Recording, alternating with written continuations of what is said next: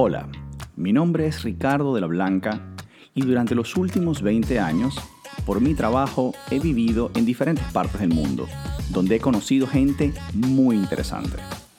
Mi idea con este podcast es traer sus historias de éxito, personas que han sabido transformar los problemas en oportunidades y que sin duda les servirán de gran inspiración.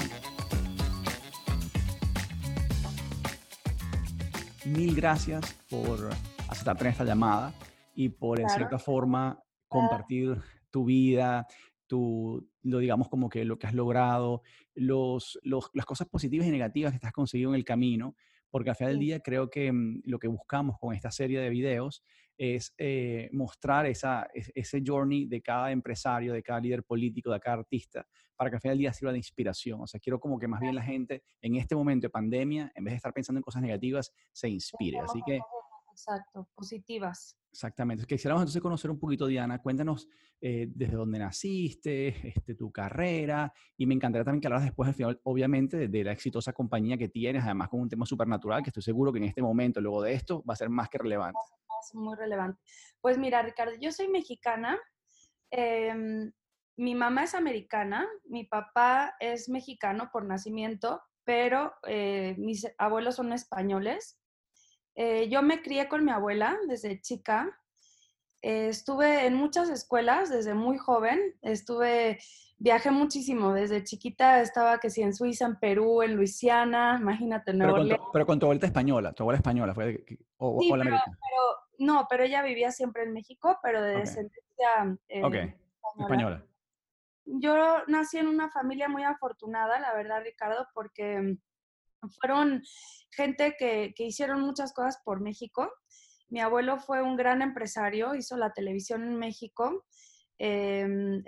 Televisa, fue el que le fundó Televisa. ¿Cómo se llama tu abuelo? Emilio Azcárraga, Ah, desde chica.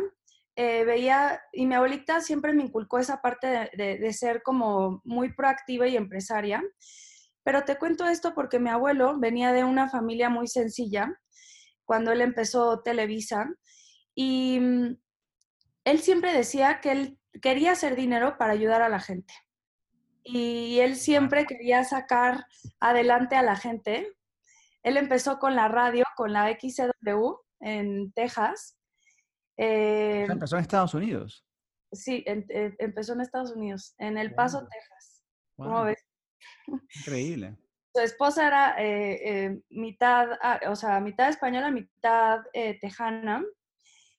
Y de ahí empezaron la XCW, que era la radio. Okay. Entonces, para comunicarse con Estados Unidos y México, imagínate. Y de ahí empezaron con la televisión.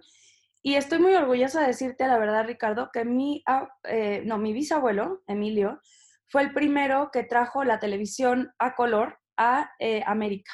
Increíble. Increíble. Y mi abuelita siempre me lo contaba, pero tenía una sencillez, Ricardo, que yo creo que esa es una cosa que se califica muchísimo a mi familia por la sencillez.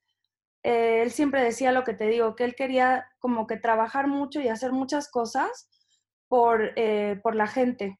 Él descubrió a muchos artistas mexicanos que estaban así sin poder hacer nada, tipo Rufino Tamayo, no sé si lo conozcas, un pintor muy famoso que venía a venderle cuadros, dice mi abuelita que se le paraba así en la esquina de la oficina y él Mira. decía, venga, pues yo le vendo los cuadros, le compro los cuadros. Y ahorita los cuadros de Rufino Tamayo son la locura en México.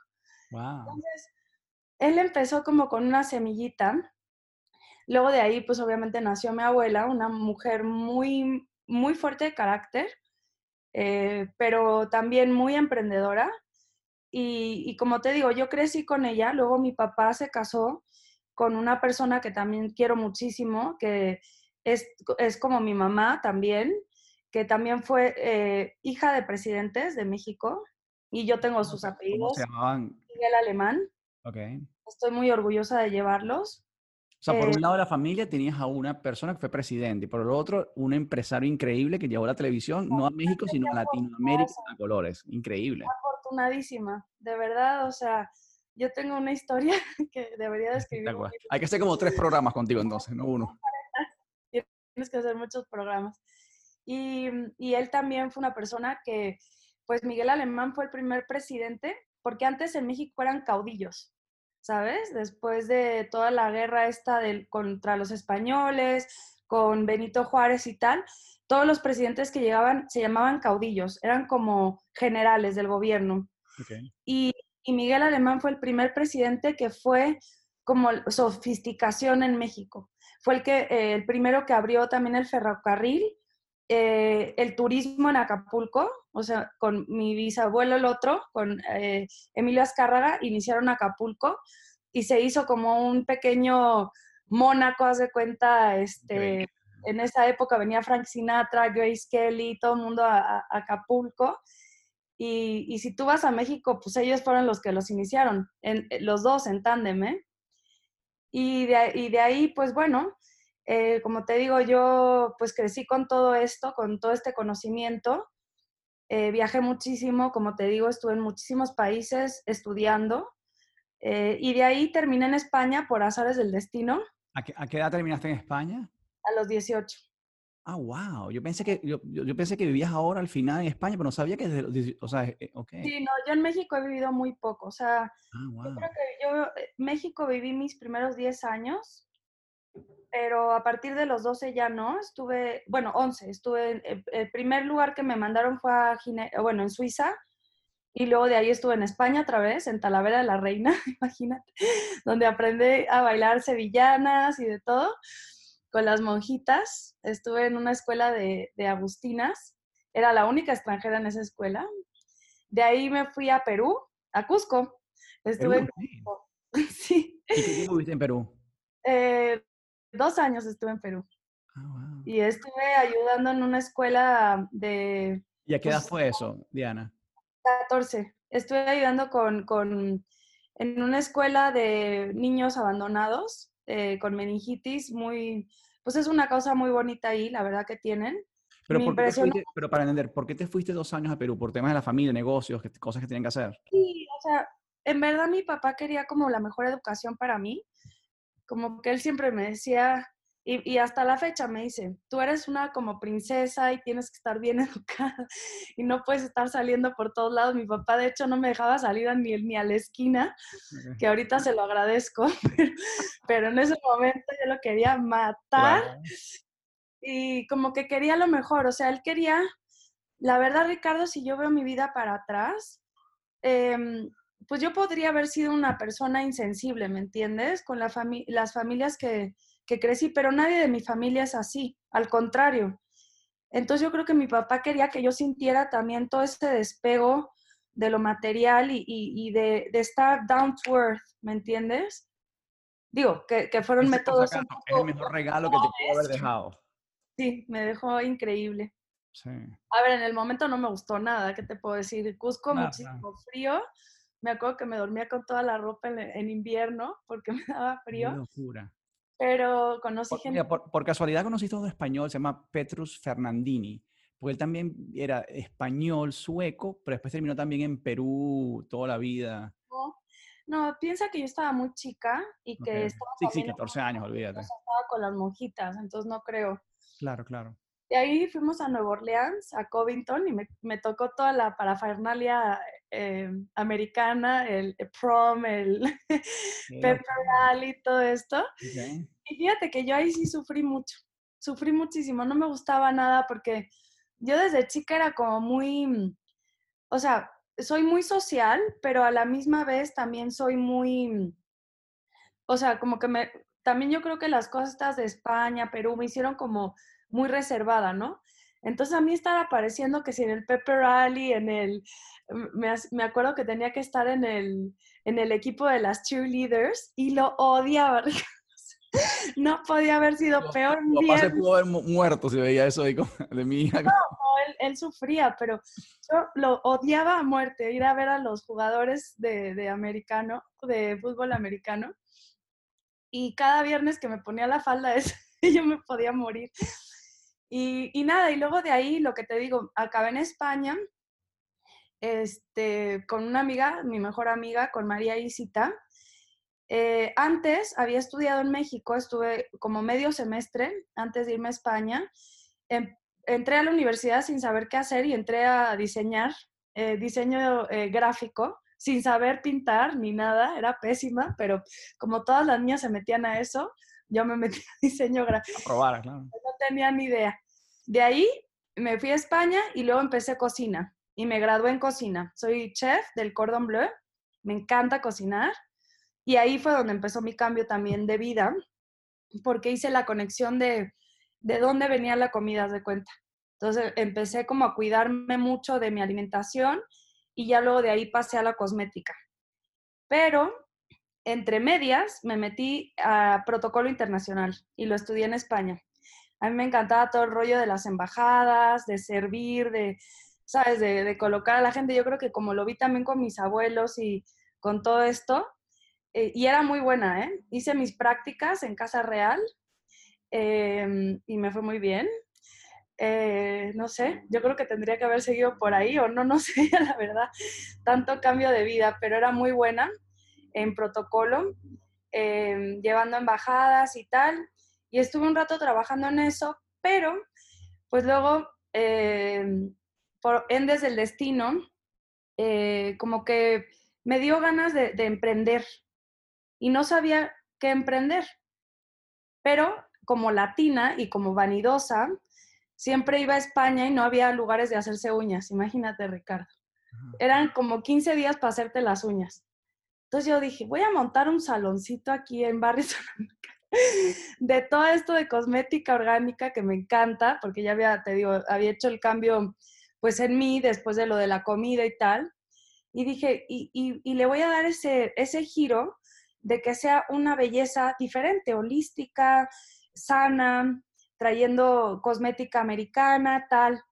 Y todo el mundo me decía que estaba loca, que no me iba a pegar, porque tú ya sabes también cómo son los españoles, que no gastan mucho y que son muy de sus cosas. Y yo dije, bueno, pues no importa, lo voy a abrir a ver qué tal. Lo abrí en La Gasca, no sé si conozcas Madrid. Sí, sí, viví un año allá. Ajá, enfrente del Mercado de la Paz. Además me busqué el lugar donde estaban las señoras. Dije, aquí lo abro. Y lo puse súper bonito, súper chic. Busqué todos los materiales sustainable. O sea, lo hice como un concepto integral. ¿Y Y hace cuándo empezó eso? 9 años. Wow, qué Nueve, bueno. O sea, empezaste casi, casi saliendo de la crisis, ahí mismo, o en media de la crisis, ¿no? medio de la crisis. Sí. Y lo abrí, Ricardo, y tú no sabes la cantidad de gente que me empezó a llegar. O sea, gente diferente, o sea, gente que tenía problemas de alergia, gente que tenía, que estaba embarazada, con cáncer, o sea, que no podían utilizar cosmética normal, porque la gente no se daba cuenta que en realidad hay un público que tampoco podía estar utilizando cosmética convencional por lo que fuese y no estaban atendidos. Ujú. Entonces me empezó a ir muy bien, la verdad. Entonces dejé No, el y te metiste en un tren, fíjate qué interesante hasta ahora, no solamente toda esa diversidad, esa cultura de tantos países, que creo que yo coincido por lo menos con tu papá en eso, de que casi que yo siento mucho que viajar es una forma de educarte, conocer otras culturas, otras formas de vivir, es algo increíble, de verdad que te abre la mente, por un lado. Y no, por te otro abre lado, total todo, o sea, y, por- también, y- y fíjate por otro lado que esa decisión que tomaste por el tema de la alimentación, de ser chef, de conocer esa parte, pues después te abrió esa otra posibilidad, digamos, con este, que por si acaso entraste súper, súper temprano, porque ese trend ahora es que está, tú sabes, pero ¿sabes qué, Ricardo? Cuando yo lo abrí, no había nadie en España, por eso te digo que me decían que estaba loca.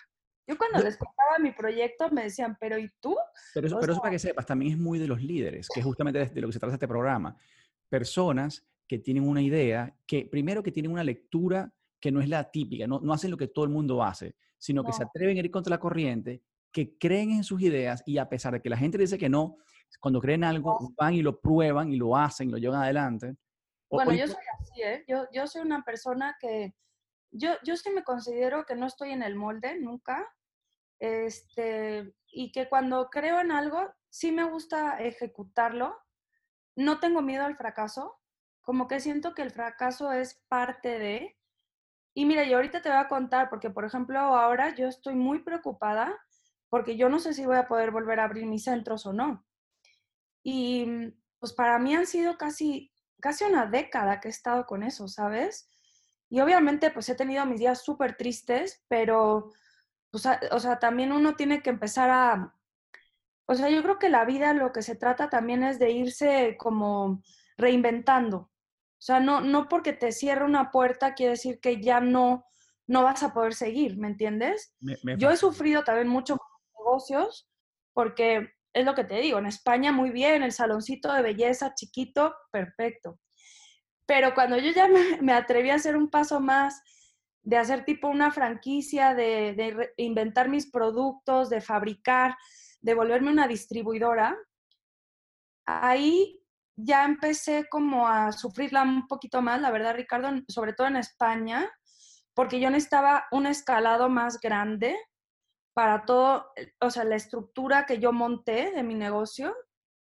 Y fue por eso que también me decidí ir a Miami y a Estados Unidos, porque, o sea, yo tenía que tomar una decisión, o lo mantenía muy local, muy europeíto, ¿sabes? El negocito Claro, chiquito, mi tiendita, o era una marca, ¿sabes? Entonces no podía convivir España con todo mi proyecto que tenía en mi cabeza.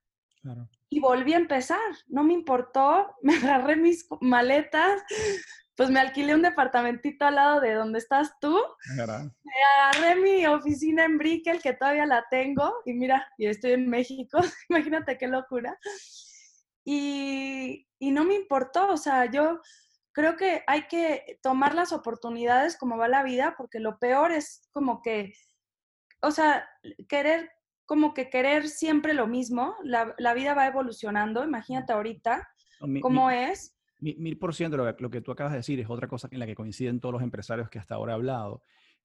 Todos, cuando les pregunto sobre un fracaso, enseguida lo definen como que más bien una experiencia que me enseñó a aprender algo, lo número uno. O sea, los fracasos no se ven como fracasos, sino como aprendizajes, número uno. Número dos, Sí, que exacto. nunca ven un problema como algo que se queda en tu vida para siempre. No, un problema es algo que pasa, malo o bueno, puede tener solución o no, pero you need to move forward. Al final del día hay que ir hacia adelante y enfocarse en lo positivo y en la siguiente y no quedarse simplemente en un sitio. Y otra cosa también que veo, que es otro factor común hasta ahora con todos los otros líderes, es que se pone ese big audacious goal, o sea, se pone siempre un goal bien alto, bien interesante. Fíjate, tú tenías, ¿cuántas tiendas tienes en España en este momento? ¿Las tenías antes del desastre Dos mías y luego teníamos un montón de de como puntos franquicias? de venta de cuentas, sí. Entonces, fíjate, tú tenías ya un negocio como quien dice, bueno, mira, ya podrías quedarte con eso, pero quisiste más bien, no, yo quiero más. O sea, el tema ese de ser ambicioso, de buscar siempre algo, incluso ya el tema de la marca es como un tema distinto, es como consolidar Es ese que, ¿sabes qué concepto. pasa? Mira, también, yo te quería decir algo también, Ricardo. Para mí, o sea, mucha gente te dice, ay, qué ambiciosa y lo ven como algo negativo. Para mí la ambición y la abundancia es algo muy positivo, porque 100%. yo vuelvo a lo...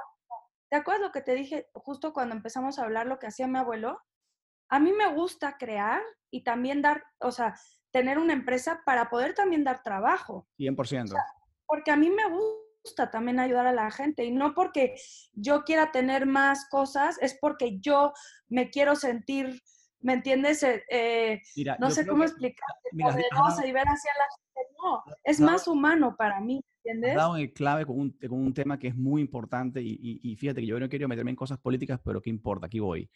El hecho de los partidos de izquierda son los que paternalistas que tienen que agradar las cosas. Yo siento que tenemos que tener la tranquilidad de decir, nosotros somos empresarios y pareciera como somos el diablo. No, no. Y como No, empresarios buscamos construir riqueza, traer porvenir y ese porvenir no viene solo.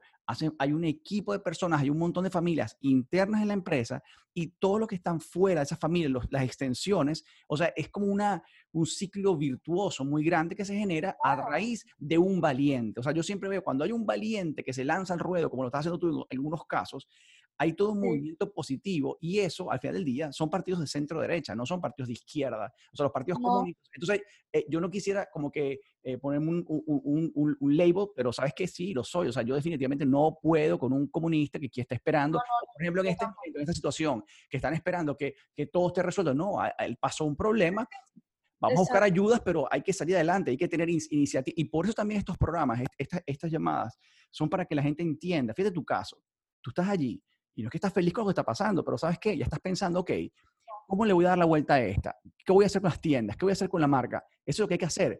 Ponerse a pensar en una positiva, tomar el golpe, cayó esta bomba, que es como una bomba nuclear, y ok, ¿y ahora qué? Empezar en el día siguiente. A mí no me gusta hablar ya que si la pandemia pasó, eso, vamos a pensar en qué vamos a hacer con esta nueva realidad. Exacto. Es que sabes también, Ricardo, que, por ejemplo, tú lo que hablas de los gobiernos de izquierda, que ahorita en México desgraciadamente tenemos uno, Total, lo que hacen es hacer estúpida a la gente. ¿Me total. entiendes? O sea, en vez de pensar y hacerlos pensantes y útiles, los anulan. O sea, es como una familia, como si tu mamá te, ¿quieres galleta? Toma galleta. Sí, ¿y me entiendes? O sea, 100%. ¿cómo puedes anular de manera cerebral a las personas? Porque es un 100%. control. Sí. O sea, Y por si acaso, y ese presidente particularmente, yo creo que es subnormal, porque tú lo oyes hablar y las cosas que dice, hizo una cosa, pero de la locura. bueno, imagínate yo cuando llegué aquí, que encima vine de España, me fui a hacer la prueba del COVID porque, bueno, había perdido Claro. el olfato y el gusto. Y voy llegando, Ricardo, al hospital y los propios doctores que me atendían sin tapabocas. O sea, Qué era locura. como una loquera. O sea, a ver, tengo una pandemia aquí metida y la gente como si nada, el presidente besando a la gente. Bueno, él dijo, ustedes Eh, tranquilos, yo les aviso, ustedes sigan yendo a sus bares. O sea, es un bueno, irresponsable. ahorita ya México ya está feo. Claro. Y te digo, ya me asustó porque ya pasan carros de policía diciendo que se encierren en sus casas. De hecho, ya está la ley seca porque por lo visto el gobierno estaba ayudando a mucha gente y la gente en vez de ir a comprar comida se iba a comprar tragos. Sí. Y pues ya después de 2 meses que llevo aquí, entendieron los mexicanos, o el presidente más bien, que esto no era un chiste, ¿me entiendes? Pero volvemos a lo mismo. O sea, es anular a las personas, es no informar, es no hacer a las personas Sí, dependientes. conscientes ni Sí, sí. de realidades, Sino de ningún tipo. dependientes. En vez de independientes, son dependientes del gobierno para que entonces al final del día con eso es un blackmail y le dices, vas a votar por mí porque si no te voy a dar esta comida y esta facilidad. Exactamente. Pero Pero bueno, ahí está, entonces, pues, pero lo que yo te digo, mira, yo lo que quiero decir a la gente es que, pues, que no tengan miedo al fracaso, la verdad.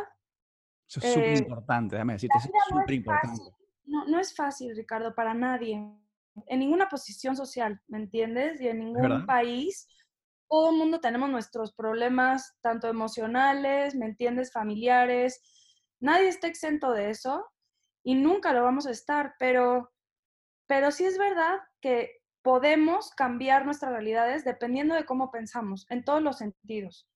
O sea, si eres una persona que ves las cosas de forma negativa, pues tu mundo va a ser todavía más complicado y peor, ¿no? A 100%. todos los niveles. Incluso ahora, o sea, como te digo, ¿tú qué crees? ¿Que yo no le he pasado mal? Pues oye, sí. O sea, días que digo, ¿qué hago? Ya hablo con la planta casi. Claro, claro. Bueno, gracias a Dios que tengo la perrita. Pero que Que la básicamente te ha comido toda la casa, porque yo he visto los... no sabes lo que es esto. Yo no sé cómo me la voy a llevar en el avión, pero bueno, eso hay que educarla, porque además va a ser service dog. O sea que, no, imagínate el show. Y además lo peor es que ya no cabe, o sea, esta perrita llegó así y ahorita está así. Increíble. Yo creo que esto va a crecer. Yo ni sé qué raza es, pero No, bueno, ahí está muy bonita, está muy bonita. Así que tráetela, que está muy simpática. Te tengo unas preguntas ahorita, fíjate, Diana. Tengo unas preguntas que al final del día es para comparar después con todos los empresarios. Entonces, dime una cosa. ¿Tú recuerdas cuándo fue la primera vez que ganaste, así sea $1? O sea, la primera vez que vendiste algo, si sea un dibujito o algo, que ganaste tu primer dinerito, ¿cuándo fue? te vas a morir de la risa. Ajá. En Nueva Orleans. Me Así. metí a hacer uñas de acrílico en Walgreens con unas chinas porque yo quería ir a una fiesta y comprarme un vestido. Entonces no me querían dar dinero y dije, pues yo me voy a ganar. Entonces me puse a hacer las uñas. Y Mira, cuando me llegó mi primer sueldito, casi me desmayo, mira, imagínate. Diana, no tienes ni idea de cómo te felicito y lo feliz que ya tenías tú en ese momento. Yo tenía 15 años. Mira, me 15. encanta eso. Y te voy a contar una cosa. Y tengo de testigo un gran amigo que se llama Luis Enrique Derlon.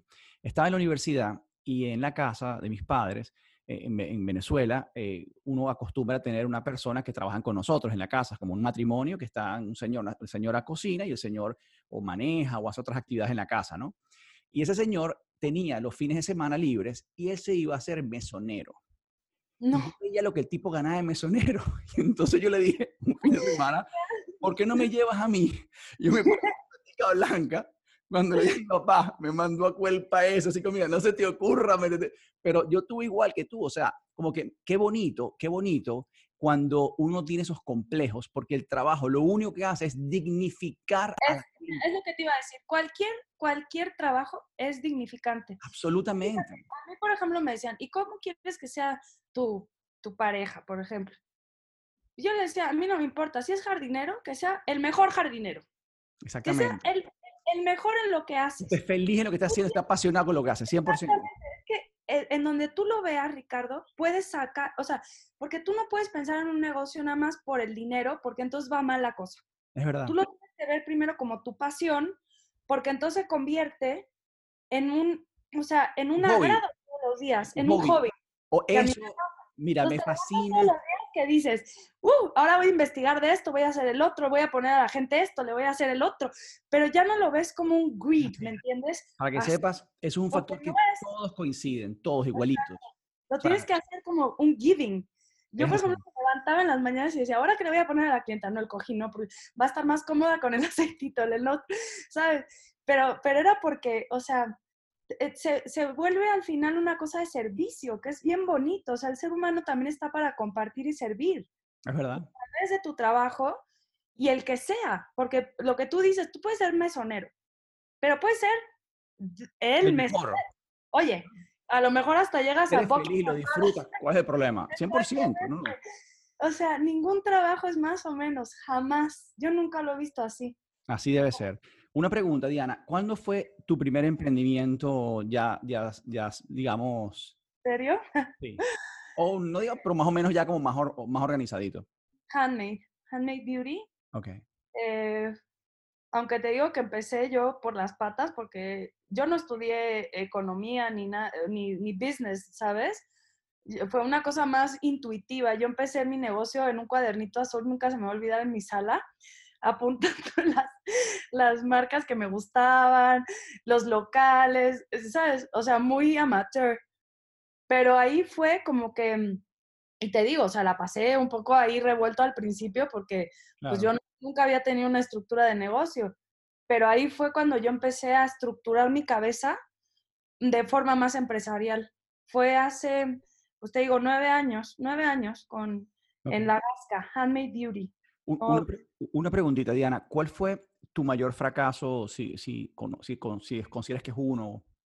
bueno, son varios. Es lo que te decía Ricardo en la vida. Pues la vida no es fácil. O sea, a mí no me da pena decirlo. O sea, yo he sufrido mucho también. He tenido una vida muy bonita, pero también he sufrido mucho. Y he tenido muchos fracasos. O sea, en todos mis aspectos, pues humanos, ¿me entiendes? Emocionales, físicos y de negocios.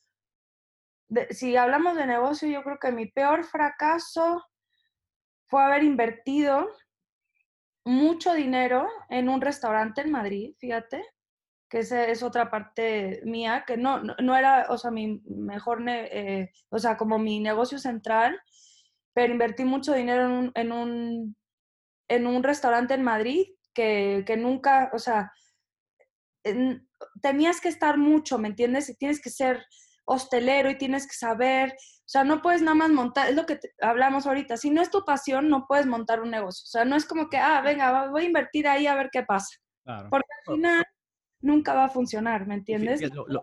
la forma de invertir es esa que tú hiciste, con tu cuadernito, tú misma haciendo el research, qué funciona y amando y metiéndote profundamente en el tema, 100% contigo. Ese fue mi mayor fracaso, yo creo, de laboral. Ok. Y ahorita, pues, ¿qué te puedo decir? O sea, yo no lo veo como un fracaso, volvemos a lo mismo, Claro, pero pues sí, a ver, ¿tú qué crees? A mí me entristece mucho no saber qué va a pasar en claro, España. Yo no sé si claro, voy a poder abrir, si no voy a poder abrir. claro. La gente no está trabajando. Sí, sí, es un Está- desastre total, olvídate de eso. Están todos en una cosa que se llama ERTE, que es una cosa que dio la ayuda, el gobierno español, que es como la mitad del sueldo. No estamos pagando alquileres. Ahorita estaban diciendo que podíamos abrir, pero pues imagínate, con Sí, cosas de claro. plástico, con el no sé qué, el 30% del negocio. O sea, casi No, es no. es mejor pensar en tenerlo cerrado, ¿no? Ya nada más por los gastos que implica Claro. tener un negocio funcionando, ¿no? Otra pregunta, Diana. Y ¿Cuánto dinero para parar? Tú tienes un monto que tú dices, ok, cuando haga tanto, cuando tenga tanto, ya paro. O no tienes un monto o no pararías nunca. es que ese es un problema. Yo me tuve que, ahorita estoy trabajando con una persona en Nueva York que es una amiga mía, pero también ella es muy, ¿sabes qué pasa? Que yo, lo que nos pasa, Ricardo, y ahorita te voy a explicar por qué te digo de mi amiga, yo creo que los founders somos muy dreamers. And we believe, o sea, estamos en nuestro proyecto hasta no más, porque no hay fin. Todos Para coinciden mí con lo no hay mismo. fin. O Todos. sea, para mí es siempre estoy creando cosas, es una locura. Pero qué belleza, oye, qué belleza. No lo veo como algo que digo, si no funciona, no, es que lo voy a hacer funcionar, porque si no es por aquí, lo hago por acá, y si no es por acá, lo hago por en medio. O sea, siempre estoy es lo que dices, o sea, no, es que yo no me doy al fracaso. Para mí no hay fracaso. No puede haber fracaso porque Me fascina, me fascina. Bueno, ayer Nicolás me decía me decía, para mí, como que parar o no ser pesimista es un lujo que no me puedo dar. O sea, yo no puedo parar, o sea, es como que no me da la gana. Y también ese tema como te digo, de estar, es que lo que tú dices, estamos haciendo nuestro hobby, ¿por qué voy a parar si es lo que yo hago? O sea, si paro me muero. O sea, es que es lo que me pasa. Tú a mí me quitas ahorita mi empresa. A ver, o sea, me puedo reinventar, pero me voy a reinventar en lo mismo, porque es lo que amo hacer. O claro. sea, en verdad yo amo lo que hago. Claro. Me encanta estar con Es la gente, espectacular. me encanta inventar esto, o sea, me encanta el health, me encanta, pues tú me has visto mis Claro, videos, claro. todo el mundo me dice, pero ¿cuántos videos sacas? No, pero es que no lo hago ni porque me paguen, es que lo hago porque me hace feliz. Es verdad, Entonces, 100%. Bueno, y esa eh, es la clave del éxito también. Cuando una persona es feliz, eso se irradia. O sea, se ve en el detalle que le pones en esas, cuando compartes eso con tus comunidades, porque al final del día ese valor agregado que le das, y no solamente la marca. O sea, la gente te sigue a ti ya con un tema más holístico, como de todo un tema de salud. sí, ya es una conexión diferente, Sí. ¿entiendes? Entonces, ¿qué dinero? Pues por eso te decía de mi amiga de Nueva York, que ya ahora se convirtió en mi mano derecha, porque ella sí es muy matemática y ella sí como que me frena, porque, no, vamos a hacer este proyecto, vamos a hacer el otro. No, no, no, no, no. A ver, vamos un budget, porque aquí, Claro, claro. si no, no paramos jamás. Es verdad, es verdad. Y sí necesitas un freno así, obviamente yo soy consciente, tampoco soy o Claro. sea, inconsciente en eso, pero es que, o sea, cuando me preguntas si voy a parar, pues no, porque Me si no encanta. en España me pongo, mira, atrás tuyo por ahí, que en Buenavista hay unos localcitos que me encantaban, yo ya los había visto por ahí. Ok, mejor consejo que te han dado, Diana. Un consejo que te han dado que recuerdas, que llevas así como Hijo, ahí sí hay específico. Aló, aló, ¿te estoy perdiendo? ¿Me oyes? Ahora sí, ajá. Mejor consejo que te han dado, Dianita. Mi abuelita, ¿Qué nunca consejo te dio? mires para atrás, Nunca mires para atrás. Me siempre para adelante. fascina. Fíjate, Nunca, fíjate, me mi fascina. abuelita me dijo, hagas lo que hagas, eso ya, para allá, vas para adelante, Me siempre encanta. para adelante, Me nunca encanta y también es eso combinado con que un fracaso no te define, un fracaso es una cosa puntual que pasó. O sea, te definen las acciones futuras, lo que estás haciendo, lo que estás construyendo. Otra pregunta, inspiración o leyenda que tengas. Bueno, tienes un montón en tu familia, o sea, que le está difícil para ti, pero alguien que tú sientas así como que de verdad que esta persona para mí siempre ha sido una referencia. Uy, es que tengo muchas, Ricardo. Es que son en diferentes ámbitos de mi vida, tengo como que admiro diferentes personas, pero pues la verdad ya que estamos hablando, pues o sea, obviamente voy a decir que mi bisabuelo, Emilio Azcárraga, porque te digo que él empezó siendo una persona súper humilde, o sea, él empezó vendiendo zapatos, imagínate. Y la empresa más A importante de vender mí. coches. Luego de ahí se inventó lo del radio porque quería él comunicarse con no sé qué amigo de Estados Unidos Qué y de locura. ahí montó la televisión. Entonces yo, o sea, leyendas, pues muchas personas, pero yo creo que, Claro. o sea, de verdad no sé cómo agradecerle a la vida o sea, de donde vengo, ¿sabes? No, 100%. Es Días de ejercicio, Diana. ¿Cuántos días haces ejercicio? 5 días a la semana. Me Y encanta. eso sí te lo digo, o sea, no, aunque esté de vaga y tal, o sea, sí me lo meto en la cabeza, aunque haga 10 minutos, 15, Pero porque va. me da estructura, ¿me entiendes? 100%. Eso que me acabas de decir también es muy importante. Todos coinciden también en lo mismo. Que no es un tema de estar fit, es un tema hasta mental, es otra cosa, ¿no? Exacto, no es por estar buena, perdón por la expresión, ni flaca, ni nada, porque encima yo entre más como, mira nada más lo flaquita que me pongo, o sea, me consumo, yo necesito estar como que más activa, pero para mí el ejercicio es una disciplina. Mira, eso es muy importante. Yo creo que en tu vida tienes que tener disciplina. Y eso a mí me lo enseñaron en la escuela de monjas. Tú no puedes levantarte ahí descoñetada y ver, ¿y ahora qué voy a hacer? A ver si el chancho vuela, como dice mi María Esther. A ver si va a volar el chancho. No, aquí no se hace el chancho que vuele, usted hace las cosas.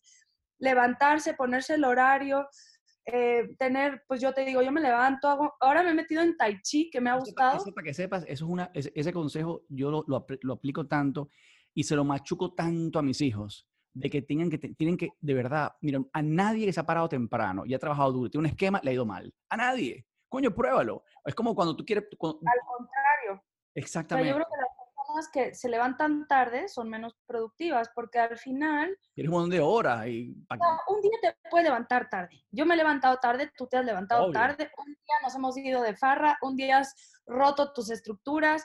Yo ahorita, por ejemplo, en esta cuarentena, pues se llevo 50 días, pues a lo mejor te digo que 10 he vagueado lo que no está escrito y he estado en pijamada y no quiero salir y veo la tele. Porque también tenemos el derecho, somos humanos, no eres un 100%. robot. Pero la disciplina, o sea, autodisciplina. Yo una vez lo subí en una story y me decían, ay, ahorita no es para autodisciplinar. No, sí, ahorita más que nunca te tienes que autodisciplinar. Tienes que levantarte a una hora, comer bien. 100% contigo. Y esa es mi siguiente pregunta. Diana, mi siguiente pregunta es, comida sana. Tú eres súper en eso, ¿no? Súper, sí. Bueno, a ver, yo no soy tan piquismiquis en la comida. O sea, sí es verdad, Ricardo, que yo dejé de comer, por mucho tiempo fui vegana, pero por una cuestión de compasión, porque cuando me metí a chef, sí vi cosas muy violentas, que yo no juzgo a nadie, ¿entiendes? Fue una comisión mía personal. Para mí la alimentación también es una cosa como la religión. Tú no puedes ir diciendo, ay, tú tienes que ser vegano, tú carnívoro, ¿sabes? No. O sea, es algo que tú a tu mismo cuerpo estás alimentando. Luego ya me volví vegetariana y hoy en día, cuando estoy sola, como muchísimas verduras, más que nadie.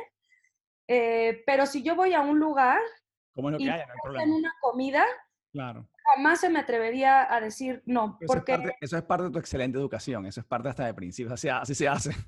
es que no puedes, porque el alimento es compartir también, Claro. ¿entiendes? Yo lo veo de una forma muy diferente y si te están ofreciendo algo, lo tienes que aceptar. O sea, no puedes estar con tus moñas, no, es que yo no como esto, no como el otro. Pero yo en mi día a día como muy sano, aunque de repente, sí, pues hago mis pecadillos, ya Claro, sabes. claro.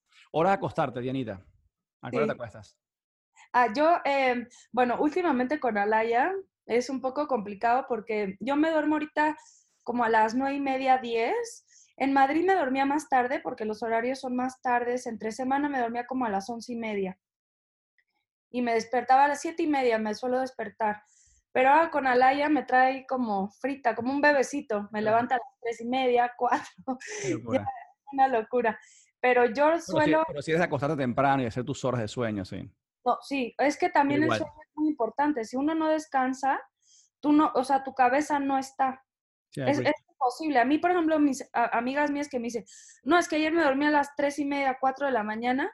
Yo, pero ¿y qué estabas haciendo? Viendo la tele. Pésimo. O sea, mira, de hecho, Ricardo, una de mis disciplinas es 1 hora antes de dormir, nada de cosas electrónicas. Nada. Porque, o sea, eso también, o sea, la gente no se da cuenta, pero todas estas luces que se llaman blue, ay, a ver si me ayudas, blue rays, que de hecho, aunque no lo creas, en la cosmética ahorita ya están sacando protectores para los blue rays, Qué porque locura. esta luz también quema la piel, saca pecas, by the way. O sea que los blue rays hacen una cosa en el cerebro que no te dejan como, o sea, es como una luz del día. Entonces, no, la melatonina no está como segregada en la noche como debería de ser, porque la melatonina, no sé si, bueno, tú lo sabrás, es una hormona cerebral que te ayuda a descansar, pero solo se segrega en la oscuridad. Entonces, si estás con la computadora o con la televisión, o sea, esa no vas a descansar bien, ¿sabes? Vas a estar como... Yo escuché eso el año pasado, no, hace como un año y medio, porque una persona de YPO, yo no sé por qué, ella está en Irlanda y teníamos una actividad juntos y yo me acuerdo que siempre respondía a 2 de la mañana, 3 de la mañana, me decía, tú estás loco, te voy a comprar una caja de ¿cómo se llama? Melatonina, Melatonina. para que te tomes eso. Que hay unas pastillas que te ayudan con eso. Sí, sí, o sea, hay pastillas de melatonina, que melatonina es como un sleeping pill, pero o sea, más Claro, claro. natural, sería como herbal. O sea, la melatonina es como la serotonina es lo que te hace feliz, es una hormona cerebral que te hace, o sea, que segregas cuando estás feliz. Y la melatonina es, por ejemplo, los bebés tienen muchísima melatonina porque Durmiendo. duermen todo el día. Okay. Es una hormona cerebral que es, o sea, cuando está en la oscuridad se segrega. Entonces los bebés, por ejemplo, la traen mucho por el vientre. Entonces el ser Interesante. humano cuando crece la tiene que producir más para descansar más. Obviamente si tú llevas una disciplina, o sea, el cerebro tiene como sus horarios. Pero si lo empiezas a romper con, como dices tú, pues durmiéndote tarde, viendo la tele, no sé qué, pues por eso la gente no duerme. O sea, Es verdad. estás, o sea, sin ningún tipo de tranquilizante natural. Best book, Dianita. ¿Cuál es un libro que tú consideras tu mejor libro? Sé que tienes un montón, pero uno. Si tú El, tienes que recomendar uno solo. ¿Cuál? el Principito. El Principito. Que, mira, qué casualidad que no sabes cuántas personas que he entrevistado, ninguno me está hablando de Build to Last, Build to Great, ni nada de negocio. Son todas cosas más bien. O sea, Sentimentales. sí, te Porque juro. esto porque Ricardo, te vuelvo a repetir, o sea, yo creo que la gente que emprende, o sea, emprendes como un journey. Es muy interesante, ¿sabes? Porque no lo ves desde business wise totalmente, o sea, no es numérico, por lo menos a mí no me pasa. Y no es por dinero, tú estás por crear algo grande, algo. Por mi cabeza pasan, por eso es como un dreamer. O sea, para mí el Principito hay cosas que me dejaron muy marcado, ¿no? Por ejemplo, mira, hay una cosa que me encanta de mi Principito y mira que yo he enseñado aquí todas las rosas que tengo en mi jardín. Es el tiempo que le dedicaste a tu rosa lo que la hizo tan especial. Y eso yo lo aplico siempre en mi vida porque para que algo sea especial, o sea, tiene Dedicar que tener tiempo. tiempo. Y el tiempo es lo más valioso que tú le puedes dar a alguien, ¿entiendes? O Es a tu verdad. negocio. Es verdad. Y yo También lo me pienso encanta, así, o sea, y es verdad también lo que dices, que quien crea que un empresario arranca y es éxito, que se olvide, es una curva de locura, o sea, no es apto para para nada, cardíaco. o sea, yo si te explicar ahorita Sí, te sí, voy a sí. dibujar luego cómo voy en mi línea empresarial. O sea, yo he tenido días, Ricardo, que no quiero salir de mi cama de la tristeza de no saber qué hacer. También te sientes con una responsabilidad con tus empleados, ¿me entiendes? Claro. Con tus clientes. Yo he metido muchas veces la pata, he explorado, pues a lo mejor haciendo, por ejemplo, en mi caso, un producto y no funciona y me he tenido que comer el dinero, ¿me entiendes? Y no pasa nada, pues bueno, ya lo lloré, Exactamente, es parte de ser empresario. Punto. Es exactamente, parte del pero no me voy a aprendizaje. quedar No yo sabías eso iba a funcionar hasta que no lo probaste. Es así también. no, es un pon y a ver si funciona. Si no, pues lo vuelves o sea, a justificar, o sea, a rehacer, a justificar. Tienes que darte permiso, yo creo, como ser humano, pues a fallar también. O sea, es humanidad, o sea, nadie Mil va a por ser ciento, perfecto. 1000%, y también lo hablaba el otro día de que yo creo que los Estados Unidos, algo que tiene algo muy especial, es que ese concepto de que aquí las compañías si fracasan, y obviamente no te robaste el dinero, pues algo como normal, porque se entiende que es parte de la dinámica. Yo creo que en Latinoamérica y en Europa, si tú fracasas, estás como más marcado, o sea, es un poco distinto en ese sentido. Exactamente, eso a mí, por ejemplo, es una de las cosas que amo de Estados Unidos, eso. Y te voy a decir otra cosa que yo creo que también es importante como empresario, que seguramente te lo habrán dicho. Tú tienes que hacer a la gente que trabaja contigo parte de tu equipo. cien por Yo ciento siempre los he involucrado y si me equivoco, yo hasta les he llorado. Oigan, perdón, no sé qué hacer, aconséjenme, por favor, aquí estoy. Soy humano, soy la jefa, pero pero no tiene Claro, nada que ver, o sea, todo el mundo estamos empujando un mismo proyecto, ¿no?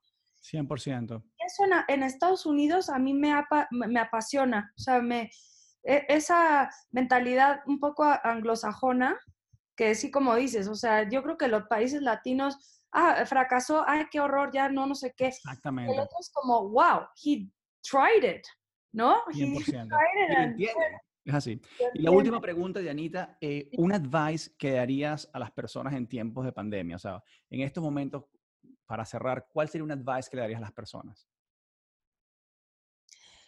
Pues mira, yo lo primero que hay que tratar de tener una disciplina, sí, es lo primero, porque es que si no, el tiempo ya no cobra sentido, ¿me entiendes? Sobre todo porque no tenemos o sea, yo creo que el ser humano, ¿cómo te puedo explicar?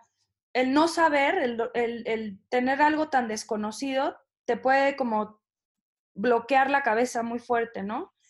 Entonces, yo creo que lo primero es tener una autodisciplina y pensar más en el presente, Ricardo. O sea, yo ya ahorita, por ejemplo, yo ahorita estaba haciendo mi plan, no es que mañana me voy a no sé dónde, no es que voy a alquilar no sé qué. O sea, ahorita no podemos, o sea, tenemos que como que dejar Hacer la esos verdad, planes tan largos, pues no sabemos, también, hay mucha incertidumbre. hay mucha Hacer planes de incertidumbre. corto, ir manejándonos. Irte manejando day by day. Es fuerte decírtelo porque yo soy una mujer que planifico, pero yo creo que hoy en día, Ricardo, es autodisciplina en tu día y planificar tu día. Eso es lo que te recomiendo. Planificar tu día, obviamente siempre pensando un poquito en lo que vas a hacer, pero, pero yo creo que cada día que pasa y que lo hagamos bien, ya es como Un un reto, logro. o sea, un logro para cada quien. O sea, Es en así. verdad, es un logro cada día y tratar de también como que, o sea, como cambiar un poco la mentalidad y autoconocernos de unas formas diferentes, ¿no? Yo he descubierto 1000 hobbies que ni sabía que me gustaban y los he hecho y veo que me encantan, pero como digo, o sea, day by day, día a día. Es que no se puede hacer Bueno, más, Ricardo. bueno, Dianita, mil gracias por tomarte el tiempo de compartir esto con nosotros. Igual, Muy yo agradecido. ya estoy ganas de estar ahí. Sé que ya vienes mañana, así que te esperamos. Así que buen viaje y te mando un beso grande y muchas gracias, No, Diana. igualmente a ti, de verdad me encantó compartir. Mil Muchísimas gracias. gracias. Un beso.